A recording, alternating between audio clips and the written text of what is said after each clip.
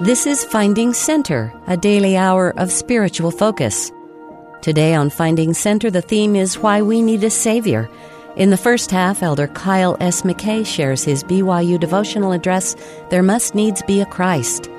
Then in the second half, we will hear from Jeffrey N. Bunker with his talk entitled Of Starfish and Destinies. My prayer is that the Spirit that has attended and guided my preparations might now magnify this important message to your hearts. Near the end of his ministry, Nephi declared with some urgency, I must speak concerning the doctrine of Christ. He then spoke or wrote of faith, repentance, baptism, the gift of the Holy Ghost, and enduring to the end.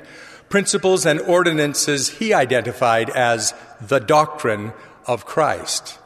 As I have thought about and prayed for you in preparation for this assignment, I have been filled with a similar sense of urgency.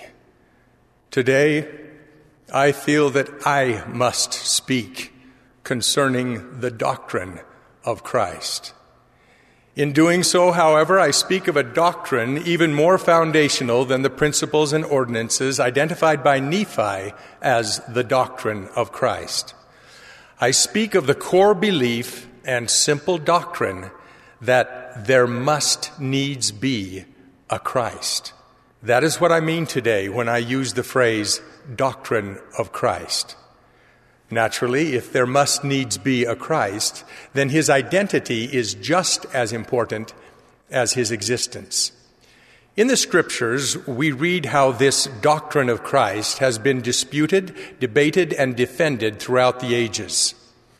I find it interesting that the people among whom Jesus came during his mortal ministry did not reject the doctrine of Christ.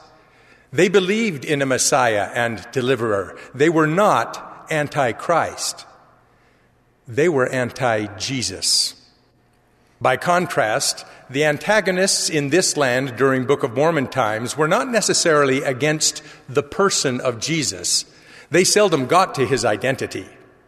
Instead, they rejected the very idea of a Christ. They did not recognize the need for a Messiah or Redeemer. They were anti-Christ. The sophisticated secularists of our day seem to resemble more closely those found in the Book of Mormon. Indeed, the Book of Mormon is both testament and type. As you know, many nations of the earth have begun to identify themselves as post-Christian.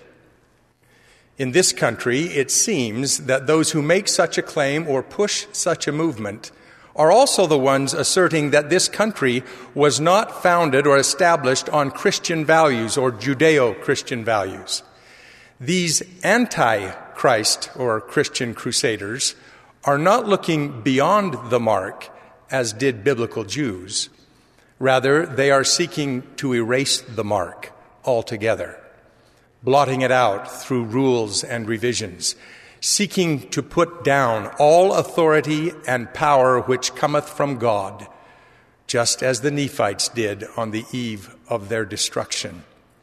You may have observed, as I have, the difficulty in simultaneously arguing that this nation was not founded on Christian values, and, after 250 years, this nation is now post-Christian. Arguments against the doctrine of Christ often lack logic, but they are almost always flattering and enticing. In December of 2017, Elder D. Todd Christofferson delivered a Christmas message on this campus. I commend it to you, particularly those portions that were reprinted in the December 2020 issue of the Liahona under the title, Why We Need Jesus Christ. To his message, I add my own witness and observations as I seek to explore and answer what Amulek called, quote, the great question, which is whether there shall be a Christ, close quote. In Frank Capra's Christmas classic, It's a Wonderful Life, George Bailey was shown what the world would have been like without him. For George, this exercise was moving and convincing, albeit a little frightening. For a few moments, it may be helpful for you and me to consider the frightening hypothetical. What if there be no Christ? I appreciate Elder Christofferson's understated response to that question. Well, he said, to start with, there is this small matter of death. Indeed, if there be no Christ, then there is no resurrection. And if there is no resurrection, death is the end. Or in other words, death has no end. Those who reject the doctrine of Christ embrace the idea of extinction, the doom of never-ending death. Now, anyone who has taken a marketing class on this campus can confirm that everlasting death is not a particularly strong selling point for any product. So the secularist antichrist pitch necessarily focuses on the immediate and is almost always some variation of eat, drink, and be merry because this is it. The good news of the gospel is that our potential is higher, deeper, and fuller than simply living the life of a beer commercial. Our life is forever, and the resurrection is real because there is a Christ. If there be no Christ, there is no healing from our sorrows, no relief from our pain, no hope for deliverance. You may reflexively be inclined to say what has been said by so many for so many years. Time heals all wounds. No, it doesn't. Time doesn't heal anything. Jesus, with time and over time, heals all wounds. He graciously grants interim and ultimate victories over suffering and death, even to those who do not believe in a resurrection or who fail to acknowledge His hand in their healing. Isaiah likened such people unto a staff that purports to lift up itself as if it were no wood. Remember this grand key. Faith in Christ accelerates and magnifies all healing. He took upon Himself all our infirmities so that He can come to us with healing in His wings.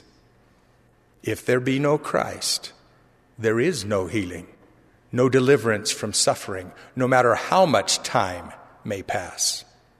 If there be no Christ, there can be no change. There can be no choice.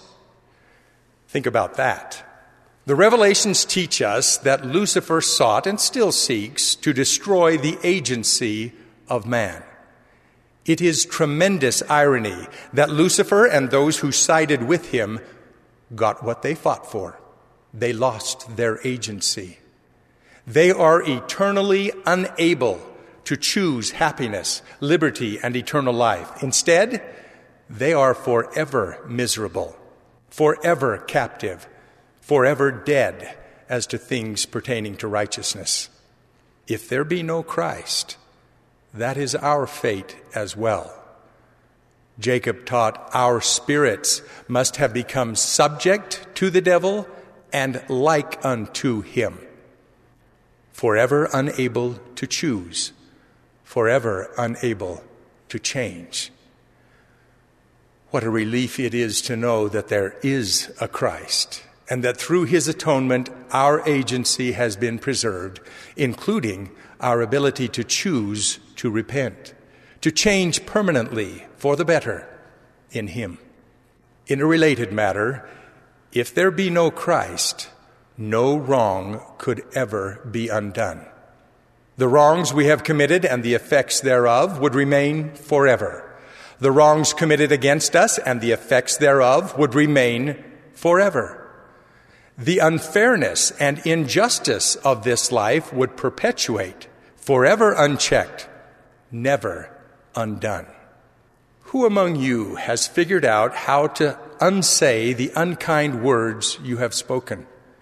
You can apologize for saying them, but you cannot undo the fact that they were said. You can return a stolen item, but you can't undo the fact that it had been stolen. Some of us have unintentionally caused injury to or even the death of another, perhaps a child. Has anyone figured out how to undo that? We have all been injured or wronged by someone else. We didn't deserve it. Some of us have lost a loved one prematurely through the negligence or recklessness of another. That is so unfair and cannot be undone by monetizing our pain in a court of law. Moreover, in the simple process of living life, we are likely to experience crippling pains and injuries, debilitating conditions, and undeserved infirmities of mind and body. All of these persist forever if there be no Christ. Elder John A. Whitsoe taught, quote, "The fall of Adam had made possible the earth experience, but another act was necessary. Someone must cancel out the effect of the fall." Close quote. Only a Christ, a Messiah and deliverer, could undo the effects of the fall of Adam and Eve. Only a Christ can undo the effects of the fall of you and me. We are taught that for those who do not repent, it is as though no redemption had been made. Consider the converse. For those who do repent, truly repent, it is as though no sin had been committed. I, the Lord, remember them no more, not because he has some godly power to forget, but because there is simply nothing to remember. In his world, the eternal world, it is gone. Its effects are canceled. It is undone. President Boyd K. Packer taught, quote, "The atonement of Jesus Christ leaves no tracks, no traces. What it fixes is fixed, and what it heals stays healed." Close quote. Through the tenderness of his mercy, we are delivered from the just consequences we would otherwise deserve because of our sins. But what about the wrongs and injustices foisted upon us that we don't deserve? What about those? In this, his justice is as tender as his mercy, and it joins in perfect union and cooperation with mercy for our good and gladness. With the prophet Jacob, I invite you to prepare your souls for that glorious day when justice shall be administered unto the righteous. In that day, every wrong shall be righted.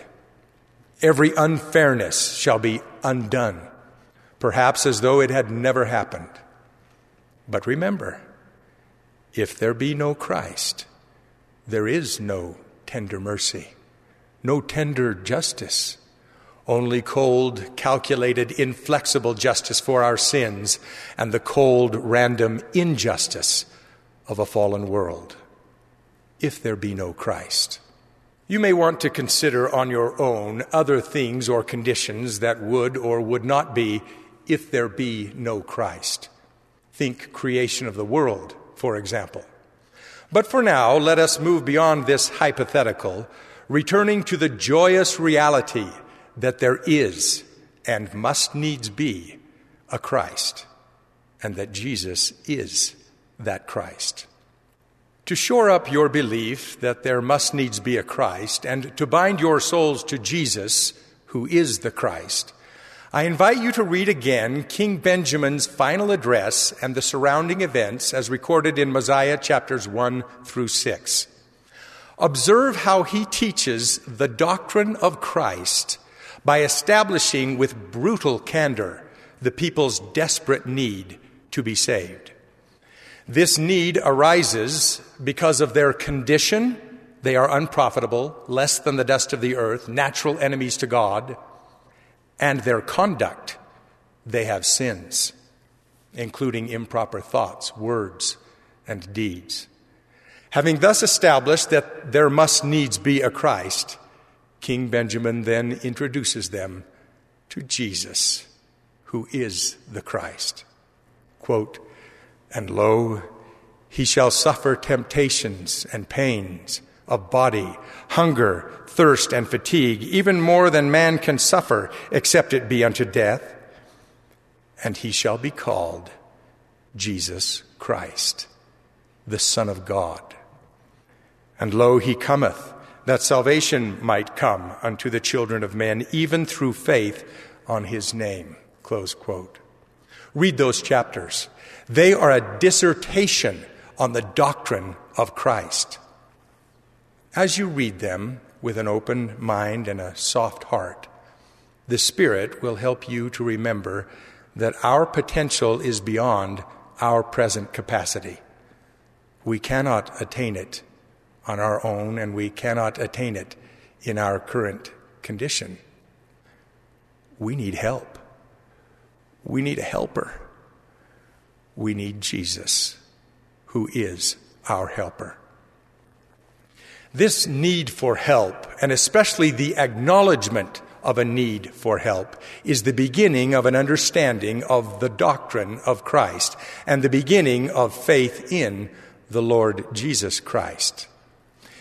If faith is the first principle of the gospel, then humility may be the chief attribute of the faithful. Only the humble recognize their frail and fallen state, their need for help, their need for a Savior. Humility is a forerunner and magnifier of faith. I encourage you to live continually humble. As you seek to increase your understanding of the doctrine of Christ and your faith in the Lord Jesus Christ, I remind you of two things Alma taught about this process. First, recall that he compared the Word to a seed and invited us to give place that this seed may be planted in your heart. Faith is not the seed. The Word is the seed. Faith is what nourishes the Word or the seed. So what is the Word we are invited to plant in our hearts? It is the doctrine of Christ. Alma tells us, quote, "If ye could be healed by merely casting about your eyes that ye might be healed, would ye not behold quickly? Then cast about your eyes and begin to believe in the Son of God, that he will come to redeem his people, and that he shall suffer and die to atone for their sins, and that he shall rise again from the dead, which shall bring to pass the resurrection. And now, my brethren and sisters, I desire that ye shall plant this word in your hearts, and as it beginneth to swell, even so, nourish it by your faith." Close quote. The second thing we need to remember is something Alma said as he established the parameters of this experiment upon the Word. He invited us to exercise a particle of faith. Yea, even if ye can no more than desire to believe. The way this is written, and especially the way it is often read, it can seem as though a desire to believe is not the preferred starting point, but some sort of fallback position. Like, if that's the best you can do, well, then start there, I guess. Please hear and understand. A desire to believe is absolutely critical. Ultimately, it marks the difference between those who come to know the only true God and Jesus Christ whom he has sent, and those who ignore the evidence, spin the facts, reject the truth, and trample under their feet the Holy One of Israel, because they hearken not to the voice of his counsels, whether it be his own voice or the voice of his servants. You will never believe what you do not want to believe. Please protect and guard your precious, sometimes fragile, desire to believe. A few years ago, my friend's 2-year-old daughter climbed into their small wading pool, lost her balance, and silently drowned. I do not need to tell you, I cannot tell you, it is impossible to tell you the grief and shock and anguish that family went through at the death of that little girl. If there be no Christ, they never recover from it. That little girl stays dead. There is no resurrection, no hope for a reunion. But there is a Christ. And that little girl lives on. There will be a resurrection and a reunion. The sweet little girl continues to be an influence upon her family, and not merely through memories. Christ is kind, and he will deliver. Not long ago, I sat in a sealing room in the Draper Temple, witnessing the sealing of a beautiful young couple. I marveled because I was somewhat familiar with the dark past of the groom. I don't know everything he had been involved in, but I knew that he had been involved in, well, pretty much everything. He had fallen deep and far. If there be no Christ, that young man doesn't change. That young man can't change. But there in the sealing room, there he was, changed. I searched his face, even squinting my eyes, trying to detect some residue of his dark past. But there was none. Only light and joy and love and hope. Why? Because there is a Christ, and his atonement leaves no tracks, no traces. No matter how far or deep you have fallen, Jesus has descended deeper and farther. During his descent, he became acquainted with your grief, and he was bruised by your iniquities. He did it so that he could rise above it all and bring you back home where you belong. Nor is it his aim to simply save us by the skin of our teeth. No, his promise is sure. I am able to make you holy, without spot. In a stirring exchange recorded in the book of Matthew, Peter had the opportunity to bear his witness, his testimony of Jesus to Jesus, an opportunity each of us will likely have one day. In response to Jesus' inquiry, "Whom say ye that I am?" Peter testified, "Thou art the Christ, the Son of the living God." Jesus responded, saying, "Blessed art thou, Simon Bar-Jonah, for flesh and blood hath not revealed it unto thee, but my Father which is in heaven." Let's pause and consider that.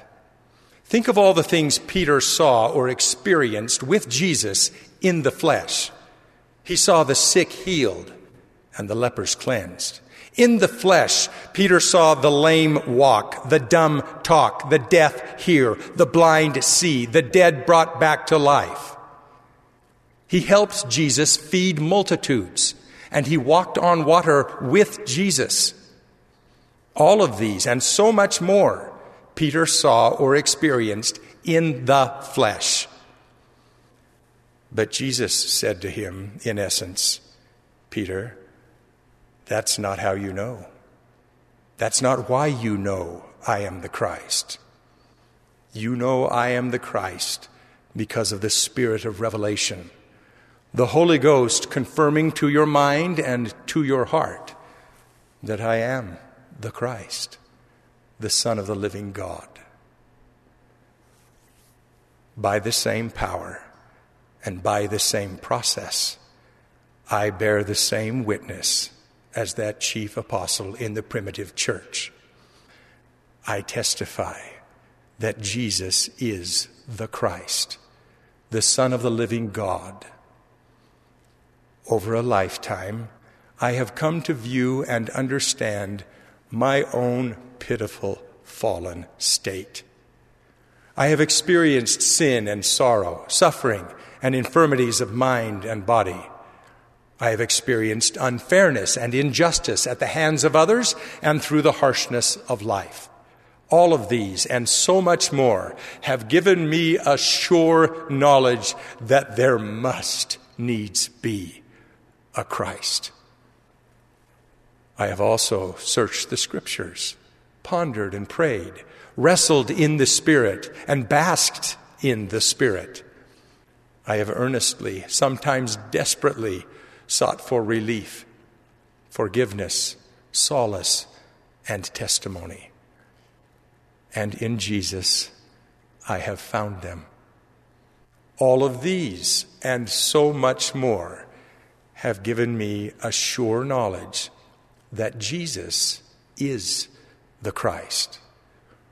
With all my heart, I invite you to seek this Jesus. He is so accessible. I bear witness that he is alive right now. Jesus is saving and helping and healing and forgiving right now. He is quick to forgive and slow to anger.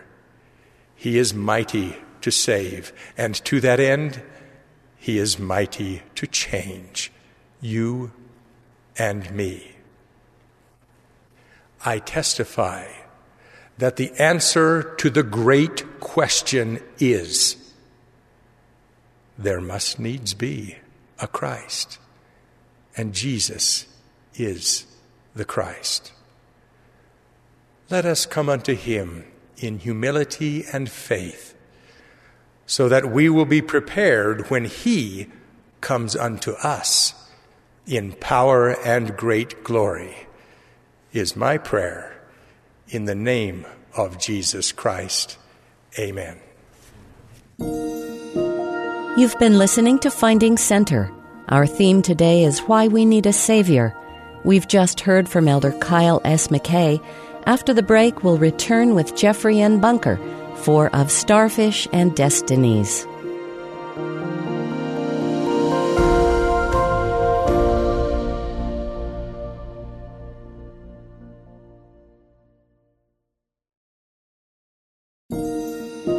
This is Finding Center, a daily hour of spiritual focus. Our theme today is Why We Need a Savior. Next is Jeffrey N. Bunker, Associate Executive Director of BYU Student Academic and Advisement Services when this address was given, entitled Of Starfish and Destinies.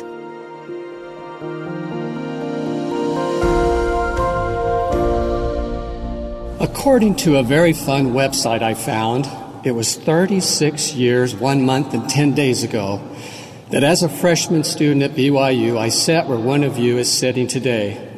And I listened carefully as President Ezra Taft Benson, then president of the Quorum of 12 Apostles, gave a talk titled 14 Fundamentals in Following the Prophet. President Benson shared how we could more faithfully follow the living prophets and better keep the commandments of God. The spirit was strong that day, and I was motivated by President Benson's remarks. I thought to myself, I'm going to follow his counsel and be a better follower of the prophets and more faithful in keeping the commandments of God. But I can do better than that. From this point on, I'm not even going to make any mistakes. Now, I know all of you are a lot smarter than I was as a freshman. You would see the impossibility and perhaps silliness of my well-intentioned commitment. As I was exiting the devotional, I paused to use the restroom. I was concentrating so intently on my new commitment to not make any mistakes that I didn't notice the cute little stick figure wearing a triangular dress on the restroom door. You are ahead of me here. It wasn't until I turned the corner that I realized where I stood. There, standing in front of a large mirror, was a young woman brushing her long black hair. I hadn't even made it out of this very building before I failed at my new commitment. Now, as an aside, I'm still grateful to this day to that young woman for not calling for security. Can you imagine the look on the security officers' faces as I tried to explain that I was concentrating so hard on never making another mistake when I walked in and made a mistake? In my mind's eye, I can see and hear the security officers as they look at each other and say, "Yeah, right, book him, Dano." But today, I hopefully come to you a little wiser to share some counsel on something that I have worked on and am still working on ever since that day. There is a phrase thought to originate from Proverbs 23, verse 7, that goes like this: "We sow a thought and reap an act. We sow an act and reap a habit. We sow a habit and reap a character. We sow a character and reap a destiny." As members of the Church of Jesus Christ of Latter-day Saints, our destiny is to live eternally with our Savior in the presence of Heavenly Father. Because of very real covenants that we make at baptism and in the temple, our destiny also includes living eternally with a spouse, children, and extended families. Truly, families can be forever. The Scriptures teach us that the Lord Himself says His work and His glory is to bring to pass the immortality and eternal life of men. As members of Christ's restored church, we should try to understand the actuality of eternal life and the reality of our personal destiny. Our destiny, as grandiose and incomprehensible as it is to fully understand, begins with the tiniest of individual thoughts. These little things that we call thoughts accompany us almost throughout every moment of every day of our entire life. They can be small, but immensely and intensely powerful. They will ultimately determine our character and our destiny. Thoughts must be consciously and carefully monitored and directed so the acts, habits, and character that surely follow them are consistent with the commandments of God and lead to the destiny that is inherently ours. Now, you may have heard of the starfish story. It's been adapted numerous times and by numerous people from Lauren Eiseley's essay entitled "The Star Thrower." Based on these numerous adaptations, the story goes something like this. There was an old man walking along the seashore, and in the distance he saw a young person doing something near the water's edge. As the old man approached, he saw it was a boy surrounded by numerous starfish that had washed ashore and were lying in the sand. The old man watched, intrigued, as the boy would pick up starfish after starfish and throw them as far as he could over the breaking surge. After some time, the old man approached the boy and said, "Son, do you realize that there are thousands of starfish on this shore? Certainly what you are doing can make no real difference." After respectfully listening, the boy reached down and picked up another starfish and hurled it into the ocean. Then, looking thoughtfully at the old man, the boy said, "It made a difference to that one," and he continued to throw more starfish back into the water. Now, all of us can benefit from the excellent principle in this story. Doing something good against what seems insurmountable odds does make a difference. But today, I'd like for us to create a different kind of starfish story. This story has a very special purpose with an eternal application. In this story, you are the young man or woman at the ocean's edge. The shore represents your mind and ultimately your life, which is comprised of thoughts, acts, habits, and a character. The starfish in this story represent unwanted or inappropriate thoughts that sometimes come as you try to transition from a carnal, sensual, and devilish nature to a state where you possess the same character as your Savior, Jesus Christ. Now, it is possible that some starfish in your new story aren't necessarily good or bad thoughts. They can be time wasters that keep us from thinking or doing something productive or purposeful. For some of you, the starfish may represent negative thoughts about roommates, church, or family members, co-workers, or others. For some, starfish will be thoughts of revenge, resentment, or reclusiveness. Perhaps some starfish will be negative thoughts related to self-image, self-worth, or even self-destructive behaviors. Some starfish may be motivated by the pursuit of power, fame, or fortune.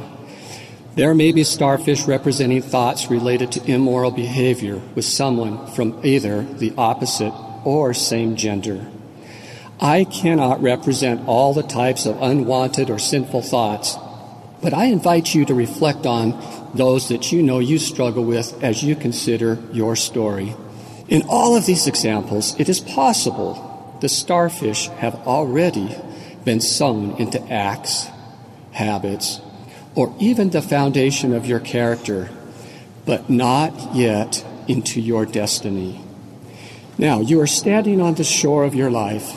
The waves bring what you allow into your life. With each incoming wave, there is the possibility that a new or a reoccurring starfish washes ashore. Typically, your desire is to have a clean oceanfront. It's beautiful when it's clean. And when it's clean, you feel comfortable inviting others there. It's where you want your friends and your family to be. It feels good, and typically you want it to remain that way.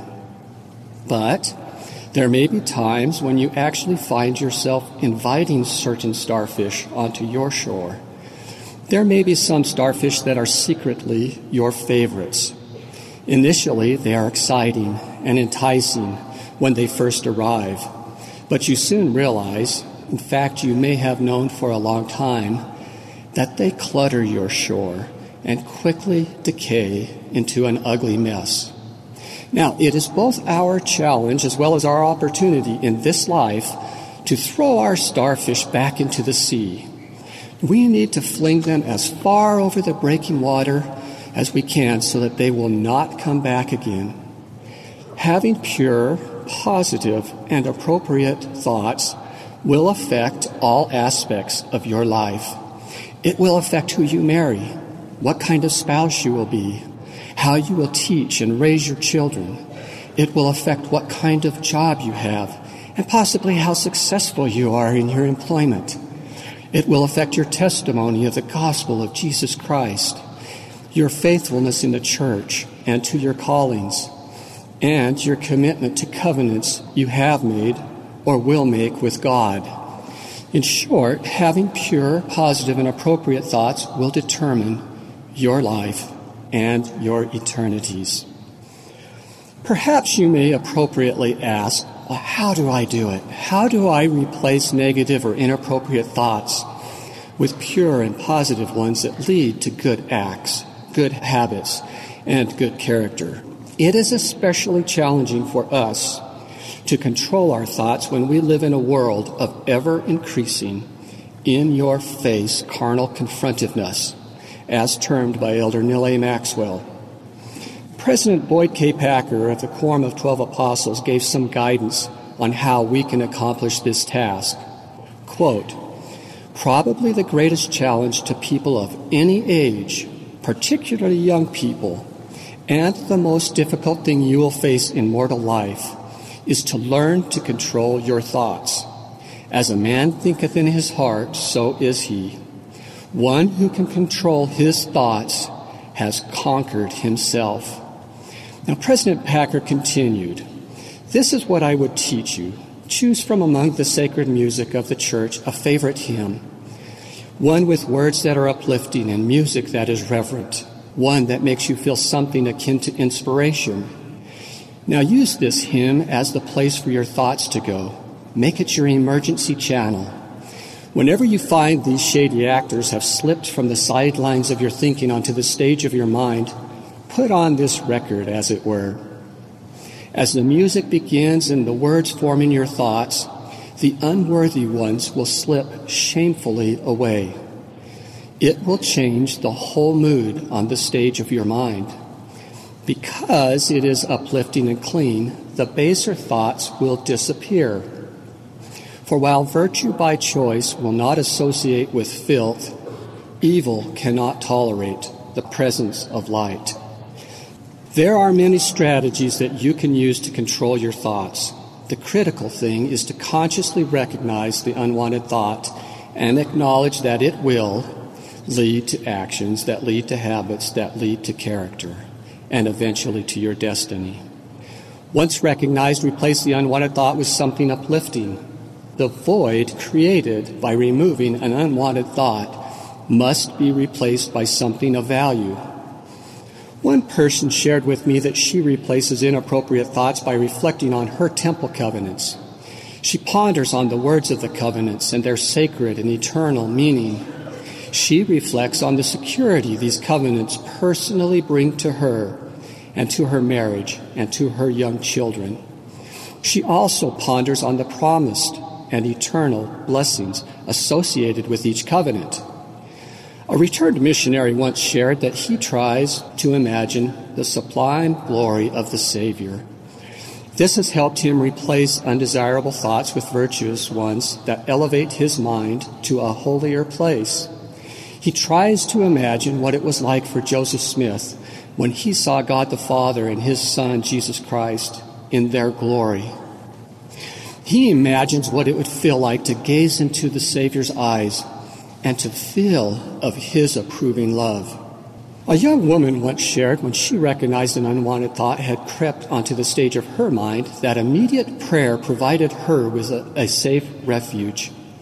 She found as she focused on sincerely speaking to her Heavenly Father, the unwanted thoughts seemed to melt away, and she felt peace as the Holy Spirit prompted her in her prayer. All of these methods can help us control our thoughts. A personal reminder that I have created for myself is what I call the 5 R's. The first R is to recognize when a thought is inappropriate, unworthy, or unwanted. The second R is to remove the thought as quickly as it is recognized. The third R is to replace the thought with something pure, positive, or productive. And the fourth R is to repent immediately when necessary. And the fifth R is to repeat the process as often as required for as long as required. The blessings associated with keeping your shoreline clean and unencumbered of starfish are many. The Doctrine and Covenants promise if you have charity towards all, and if you let virtue garnish your thoughts unceasingly, then shall thy confidence wax strong in the presence of God, and the doctrine of the priesthood shall distill upon thy soul as the dews from heaven. The Holy Ghost shall be thy constant companion, and thy scepter, an unchanging scepter of righteousness and truth. And thy dominion shall be an everlasting dominion, and without compulsory means it shall flow unto thee forever and ever. Another way to construct these scriptural blessings is that you can approach the Lord in prayer, asking for whatever righteous need you have, and expect with faith and confidence the Lord will hear and answer your prayer. It means your understanding of the mysteries of heaven can expand to where faith becomes knowledge. It means the Holy Ghost will carefully lead you by constant personal revelation to truth, wisdom, and understanding. It means you will, with legitimacy, be able to lead, teach, and inspire family, friends, and others who love, respect, and seek for your influence, and you can do it forever. It ultimately sets in place your eternal destiny, and all this because you chose charity and virtuous thoughts. Addressing the priesthood session of General Conference, yet equally applicable to all the women of the church, President Benson said, quote, "A priesthood holder is virtuous. Virtuous behavior implies that he has pure thoughts and clean actions. He will not lust in his heart, for to do so is to deny the faith and to lose the Spirit. He will not commit adultery nor anything like unto it. This means fornication, homosexual behavior, self-abuse, child molestation, or any other sexual perversions. Virtue is akin to holiness, an attribute of godliness, end quote.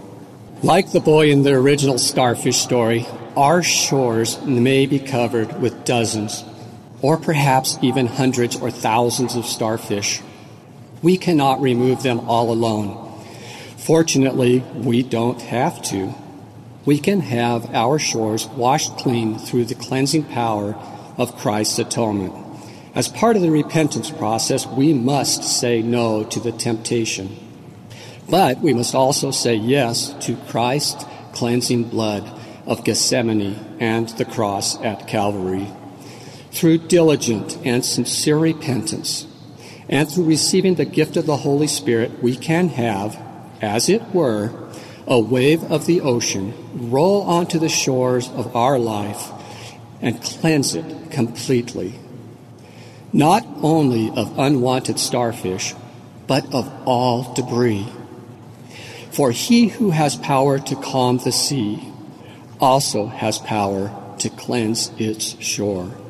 For each of us, this cleansing should be a continuous process, as rhythmic to our souls as the waves to the sea. It is the atonement of Christ that makes possible the ultimate tidal wave of complete redemption. To receive complete redemption, we must consistently yield to the quiet but clearly discernible whisperings of the Holy Spirit. Failing to follow these promptings never leads to happiness. Yielding to the promptings of the Holy Spirit provides both the path to change and the ability to change. Baptized members of the Church of Jesus Christ of Latter-day Saints have been given the gift of the Holy Ghost. To enjoy the benefits of this gift, we must both receive and apply unto it. As we consistently listen for and heed the promptings of the Holy Spirit, we will experience what Alma refers to as a mighty change of heart. We read in the Book of Mormon, "Behold, he changed their hearts. Yea, he awakened them out of a deep sleep, and they awoke unto God." Alma continued, "I ask of you, my brethren and sisters of the church, have ye spiritually been born of God? Have ye received his image in your countenances? Have ye experienced this mighty change in your hearts?" Alma further explained that to experience this mighty change in your heart, you must be humble and willing to trust God. As you trust God, humble yourself, listen for and heed the promptings of the Holy Spirit with exactness, you become enabled to do all things the Lord commands, including the sanctification of your thoughts. This sanctification helps you adhere to solemn covenants that you make at baptism and in the temple. And adherence to these solemn covenants, in turn, help to change your heart and transition you to a Christ-like character. President Benson said, "We are to emulate this character of the Savior." And what is his character? You are familiar with this verse in section 4 of the Doctrine and Covenants. Remember faith, virtue, knowledge, temperance, patience, brotherly kindness, godliness, charity, humility, diligence. These are the virtues we are to emulate. This is the Christ-like character. President Benson continued, "Never in the history of mankind has there been a greater need for men and women to be united in their determination and actions to be Christ-like in character. To follow him is to emulate his character. When living a sanctified, Christ-like life, you will lose the disposition to do evil. You will have clean hands and a pure heart, and the image of God will be engraven upon your countenance. Again, this begins by listening carefully and consistently to the Holy Spirit's clear and discernible promptings, and then heeding them with complete exactness. By listening to these promptings, you can recognize and replace undesirable thoughts, whether immoral, unkind, self-destructive, or simply unproductive. You can replace them with charitable thoughts, consistent with the admonition of Paul. Whatsoever things are true, whatsoever things are honest, whatsoever things are just, whatsoever things are pure, whatsoever things are lovely, whatsoever things are of good report. If there be any virtue, and if there be any praise, think on these things.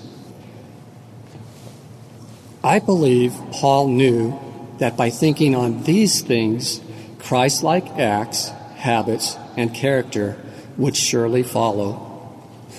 Elder Bruce R. McConkie said that our goal as mortals is to gain the mind of Christ, to believe what he believes, to think what he thinks, to say what he says, to do what he does, and to be as he is.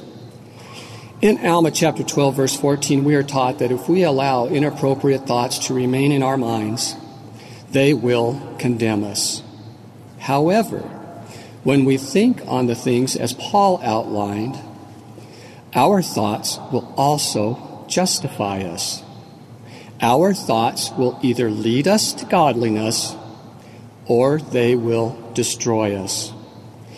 King Benjamin ended his address to his people in the land of Zarahemla with this warning: if you do not watch yourselves and your thoughts and your words and your deeds and observe the commandments of God and continue in the faith even until the ends of your lives, ye must perish.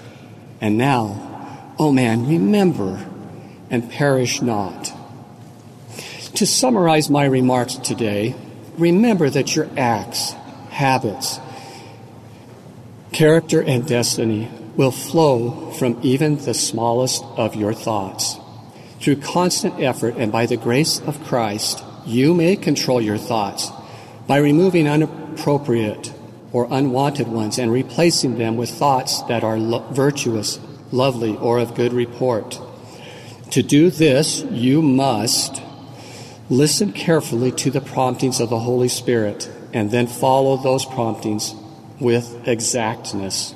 Your heart can be changed, you can be sanctified, and you will ultimately possess the character of Christ, which is consistent for all who bear his name. I hope you leave this devotional encouraged. I know you can do it. As mentioned earlier in my remarks, I left a similar devotional address over 36 years ago with a commitment to no longer make any mistakes. I confess I have failed miserably. But in continuing to try and by applying the Lord's atonement, I also have succeeded wonderfully. Perhaps today is your day to start, to change your thoughts and your life for good and forever. Just like me, you may not exit these doors before you fell. To you I say, don't worry and don't give up. All that matters is the starfish lying right at your feet. Follow the 5 R's. Reach down, pick it up, and throw it out, and replace it with a pure and virtuous thought. Repent immediately if you need to, then do it again and again and yet again. Just like the starfish in the original story, it will make a difference to that one. And in time, you will look down the shoreline of your life and you will see it washed clean, pure, and sanctified. And in the water's reflection, you will see the image of Christ in your countenance. I testify that it is real, it is doable, and most importantly, it is your destiny. In the name of Jesus Christ, amen. You've been listening to Finding Center. Join us every weekday for an hour of inspiration and spiritual focus. Today's theme was Why We Need a Savior, with thoughts from Kyle S. McKay and Jeffrey N. Bunker. Find links to the full text, audio, and video of these addresses at byuradio.org/Finding Center.